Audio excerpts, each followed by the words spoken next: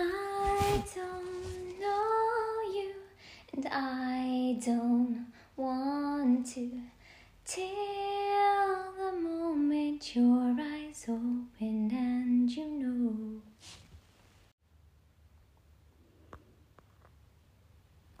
This man is my chosen instrument to bring my name before the pagans.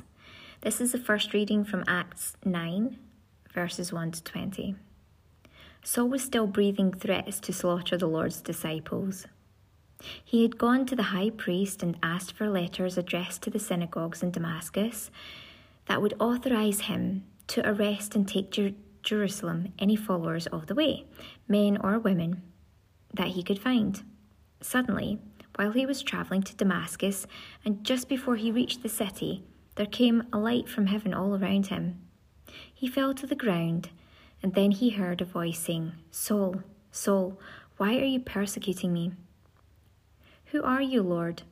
he asked, and the voice answered, "I am Jesus, and you are persecuting me.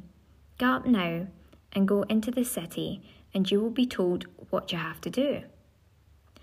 The men travelling with Saul stood there speechless, for though they heard the voice, they could see no one.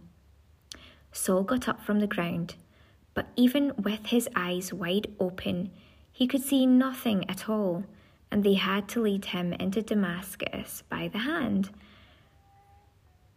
For 3 days he was without his sight, and took neither food nor drink. A disciple called Ananias, who lived in Damascus, had a vision in which he heard the Lord say to him, "Ananias." And when he replied, "Here I am, Lord," the Lord said, "You must go to Straight Street and ask at those house of Judas for someone called Saul, who comes from Tarsus. At this moment he is praying, having had a vision of a man called Ananias coming in and laying hands on him to give him back his sight." When he heard that, Ananias said, "Lord, several people have told me about this man and all the harm he has been doing to your saints in Jerusalem. He has only come here because he holds a warrant from the chief priest to arrest everybody who invokes your name." The Lord replied, "You must go all the same, because this man is my chosen instrument to bring my name before pagans and pagan kings and before the people of Israel. I myself will show him how much he himself must suffer for my name." Then Ananias went. He entered the house and at once laid his hands on Saul and said, "Brother Saul, I have been sent by the Lord Jesus, who appeared to you on your way here, so that you may recover your sight and be filled with the Holy Spirit." Immediately, it was as though scales fell away from Saul's eyes and he could see again. So he was baptized there and then, and after taking some food, he regained his strength. He began preaching in the synagogues, "Jesus is the Son of God." The responsorial psalm is Psalm 116 and 117, and it says, "Go out to the whole world, proclaim the good news. O praise the Lord, all you nations, acclaim him, all you peoples. Go out to the whole world, proclaim the good news. Strong is his love for us, he is faithful forever. Go out to the whole world, proclaim the good news." Alleluia, alleluia. He who eats my flesh and drinks my blood lives in me, and I live in him, says the Lord. Alleluia. And it's interesting because I'm recording this the day before. I'm recording this, on the night before. So on Thursday night. And this is for Friday, the 28th of April, 2023. And ultimately, I got this message today that, it was like, okay, God, what do you want me to do? It's like, I just, I didn't know what to do in that point. There's in terms of like how to follow on with the next part of my day, like where to go from there. And everything was so chilled and relaxed. And that's what I got through, was like, preach the good news. And I just wrote it down, like, preach the good news. So I went on to the podcast, and I shared the word of God from the liturgy for the Thursday. So that's what I did. That's how I did it. And I tried to do it in any other way that I could, just by walking the walk. and sharing it that way, but obviously with the word as well in this way. Next we go on to the Gospel of John, and it's chapter 6 verses 52 to 59. Now Jesus told everybody, as you heard in the last part there, to eat his flesh and drink his blood.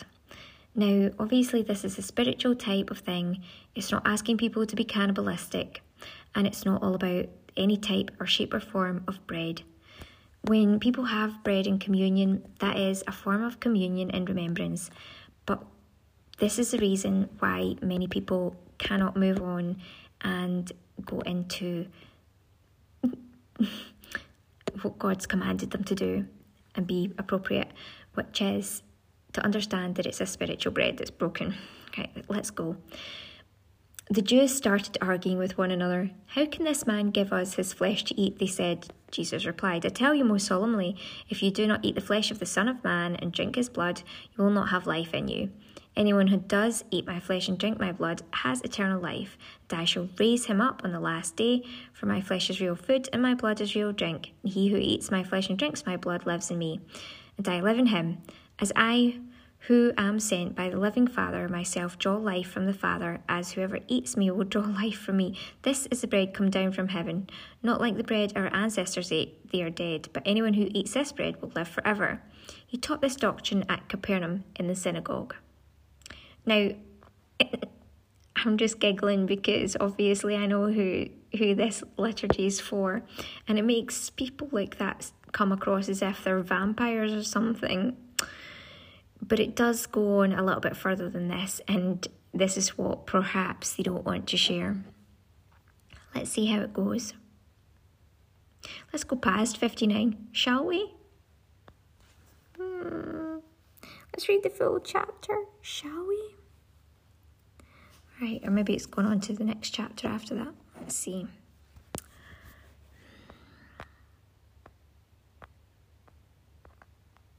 Right. Here we go. Many therefore of his disciples, when they had heard this, said, This is an hard saying. Who can hear it? When Jesus knew in himself that his disciples murmured at it, he said unto them, Doth this offend you?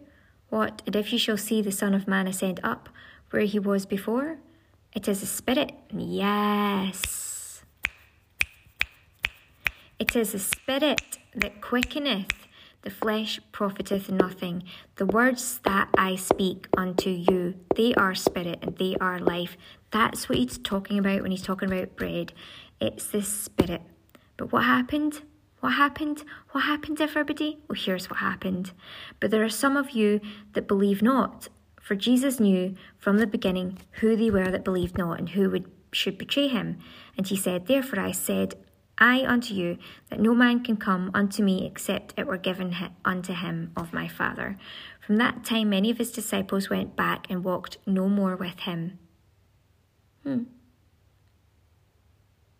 Then said Jesus unto the 12, Will ye also go away? And Simon Peter answered him, Lord, to whom shall we go? Thou hast the words of eternal life, and we believe and are sure that thou art the Christ, the Son of the living God. Jesus answered them, Have not I chosen you 12? And one of you is a devil. He spake of Judas Iscariot, the son of Simon. For he it was that should betray him, being one of the 12. There we go. Right, I understand how some people now will say that certain people or be like, oh, that's the devil. And so it's pertaining to those that don't believe and don't follow after the fact that it is the Spirit, and that's all that's required is the Spirit that gives life, and to understand that the flesh profiteth nothing. It is the words that he speaks. And that is also, though, the reason that even the Eucharist transfigures as well. Or transubstantiates is what I meant to say. Right, there we go. And so the end part there, though, is the word of the Lord. Thanks be to God.